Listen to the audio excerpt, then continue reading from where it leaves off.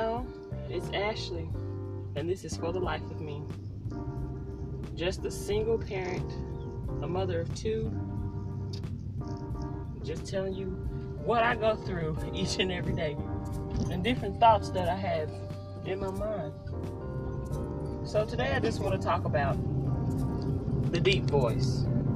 What do I mean by the deep voice? If you're a single mother, after I get through explaining this, you'll understand what I mean by the deep voice.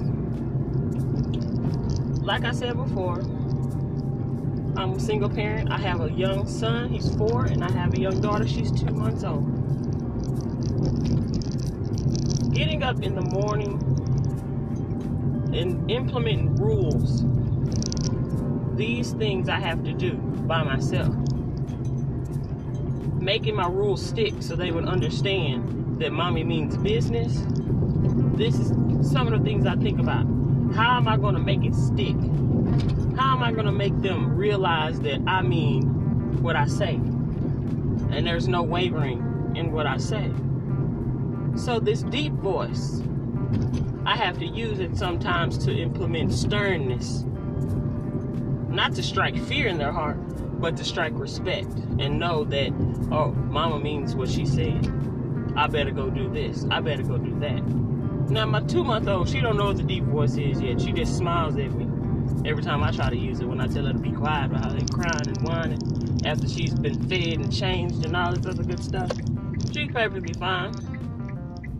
After all that extra, she needs to be quiet. She don't understand the deep voice. But my 4-year-old, he's well able and capable to understand. So, where did I get this deep voice from?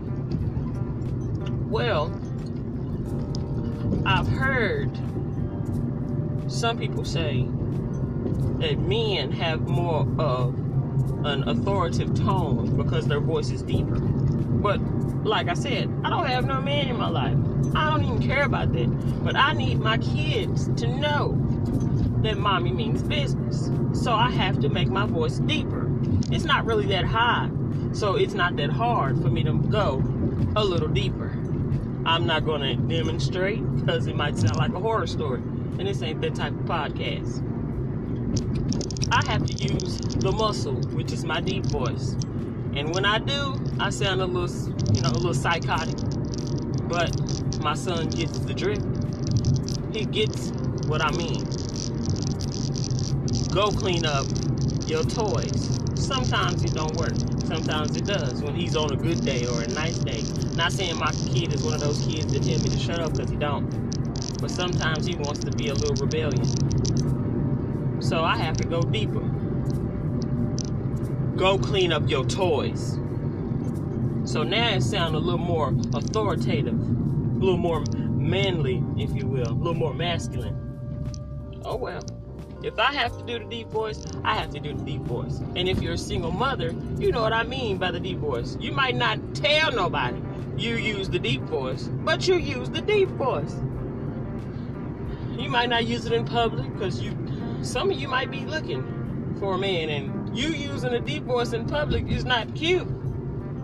They might say, oh, well, she got good control over her kids, they obey, they're good kids and stuff like that, but why is her voice so deep?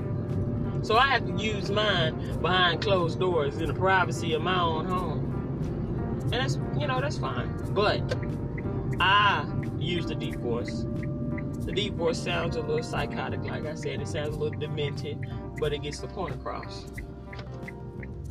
If you haven't thought about it out loud before, now you know why you do that deep voice. Because it sounds more authoritative. Men have a booming voice. They're heard. Some men still, their voices are, higher than mine. But the majority of dads have this deep voice. And since I have to be both, I have to have my nice voice. Come on, baby. Mama loves you. You did so good. I'm so proud of you. Then I have to use the deep voice, the muscle. Boy, you better get over there and clean up them toys. Didn't I tell you to pick up your jacket? Stuff like that. Put your shoes by the door. Stack them up neatly. Pick your toys up. I gotta go straight military. But if that's what you gotta do, that's what you gotta do. These are the things that I have to do on a daily basis. Name not all the time. probably not all the time, but 85% of the time, my voice is straining because it's going deep. And I'm just, boy, you better go do this. Boy. I'm saying boy because I don't want my son's name all out there. But that's what I have to do. And what comes after the deep voice? The toys get picked up. The shoes get stacked up by the door, nice and neatly. His blanket gets picked up. His jacket gets picked up. But the offside, the downside of the deep voice, if you don't continue to use it, if you don't make it a daily ritual, a daily routine for you in the deep voice, the clothes get thrown back on the floor. The shoes don't get measured up like they're supposed to. The blanket gets tossed back on the floor. Blocks are everywhere. You about to trip and fall because you don't continue to use the deep voice. You have to have consistency with parenting, especially if you're a single mother, single father, single parent. Even married couples have to have some consistency. All of us parenting have to have consistency. And if you don't, then their kids are going to run over you. A lot of people don't believe in spankings and whoopings or that type of discipline. But there's a lot of different ways you can discipline your child. You can discipline them by talking to them, punishing them, taking away stuff that they like, using the deep voice, things like that. You ain't got to beat on them all the time. I done told you, whop, using whole sentences and stuff. But you do have to let them know who you are. This ain't a friendship. It's a ship, but it ain't a friendship. Now, you and your kids can become friendly once they get older, once they have a window pane envelope in their name. But until then, use the deep voice, mothers. Unless your voice is already deep, like mine. And I just gotta go like one octave lower. All I'm saying is, you gotta do what you gotta do. You gotta be who you gotta be. Any way you choose to parent your child, that's your way. When they go to someone else's house, they're gonna be respectful if you teach them respect at home. But if you teach them how to be a hooligan or just let them run everywhere, them kids' parents are not going to want you to take them to their house. Ain't going to be no sleepovers for little Bobby and little Ricky and them. Little Cindy Lou Who. They're going to have to be at home, worrying you to death. And then by the time, you figure out, I should have been doing better, it's going to be too late. So use that deep voice. Use that muscle. Use that strategy. To make them respect. Respect is not fear. Respect is what kids and other people do to you when you implement how you want to be treated or how you want certain things to be done. It's my own personal definition. It's not a fear. Respect is not a fear. I don't fear my mother. I respect my mother. I didn't fear my father. I respected my father. And he had a deep voice. So,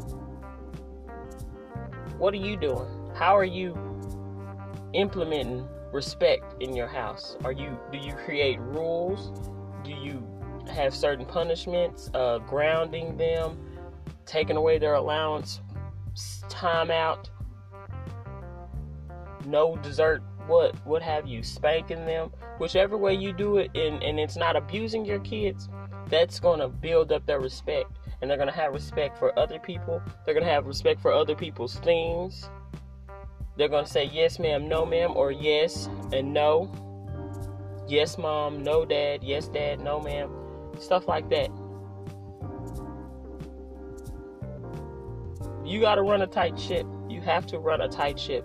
And when a single mother has to do it twice, when a single parent has to do it twice, it gets harder and we get tired, more tired than a regular ship is being run. We're tired, but we can't waver in our rules. We can't say, well, you know what, I'm going to let him get away. You can't do that, because one false move, and tomorrow that child is going to try you. And you're going to be like, well, where did this come from? Because you wavered. Parenting is a non-wavering thing.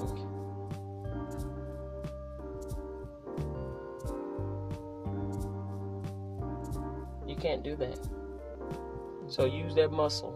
Use that deep voice.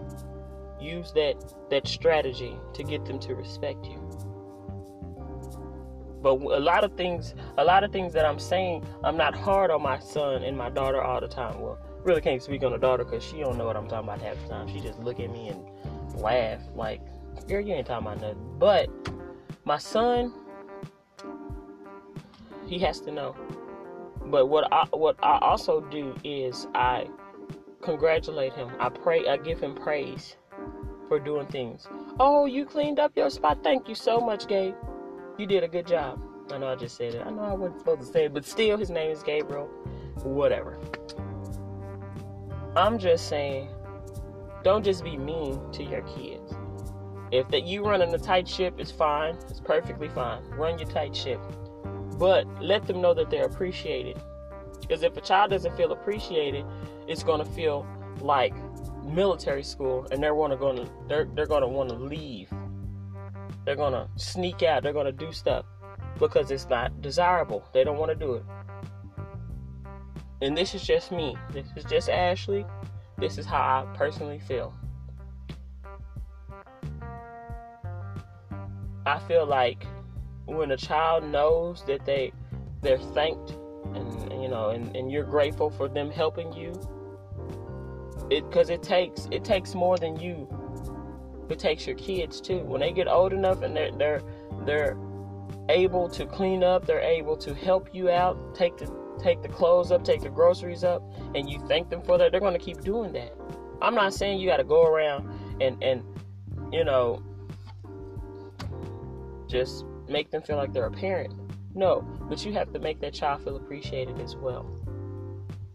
So alongside of your muscle, alongside of your deep voice, your tight ship, your rules, your regulations, make them feel wanted and appreciated. That's love. Make them feel love. That all comes down under love. Because a person that knows that you love them, with all those extras, that appreciation, that praise, that thankfulness, they're going to stay. They're going to stay. You ain't they might have a little rebellion, but what kid doesn't? But it's going to be less likely that they do it on a daily basis. And that other stuff I'll get into. But this is just what I thought about today.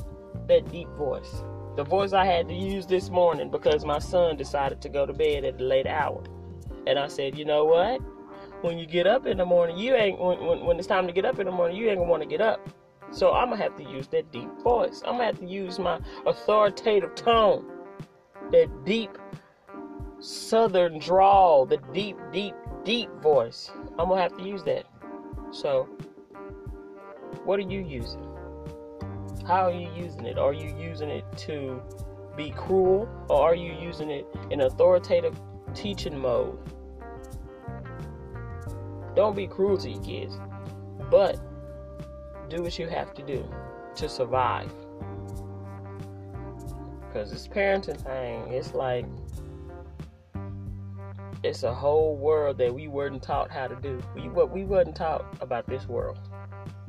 And we got to make our way through it. And childhood was easy because you ain't had nothing to worry about. Your parents took care of everything. Half the time I didn't even know what my mom was doing, how they were paying the bills. They didn't let us know anything about their money or anything, so we wouldn't feel worried. The whole house don't need to worry. I don't want my son and my daughter worrying. They don't need to know, oh, we ain't got the light bill money, or we ain't, not saying that that's gonna happen, but they don't need to know that type of stuff. They need to be kids. Anyway, that's all I had to say about that today. Use that deep voice. Use your authoritative tone. Do what you got to do to survive parenthood. It's a whole different ball game than childhood. you seen half of what parents do when you was a kid. You didn't see it all. And as soon as you have kids, you go start to see exactly why you got the mean looks and you got your stuff taken away and you got that deep voice when you was a kid. Alright, y'all. That's all I got to say for today. Y'all have a good day now.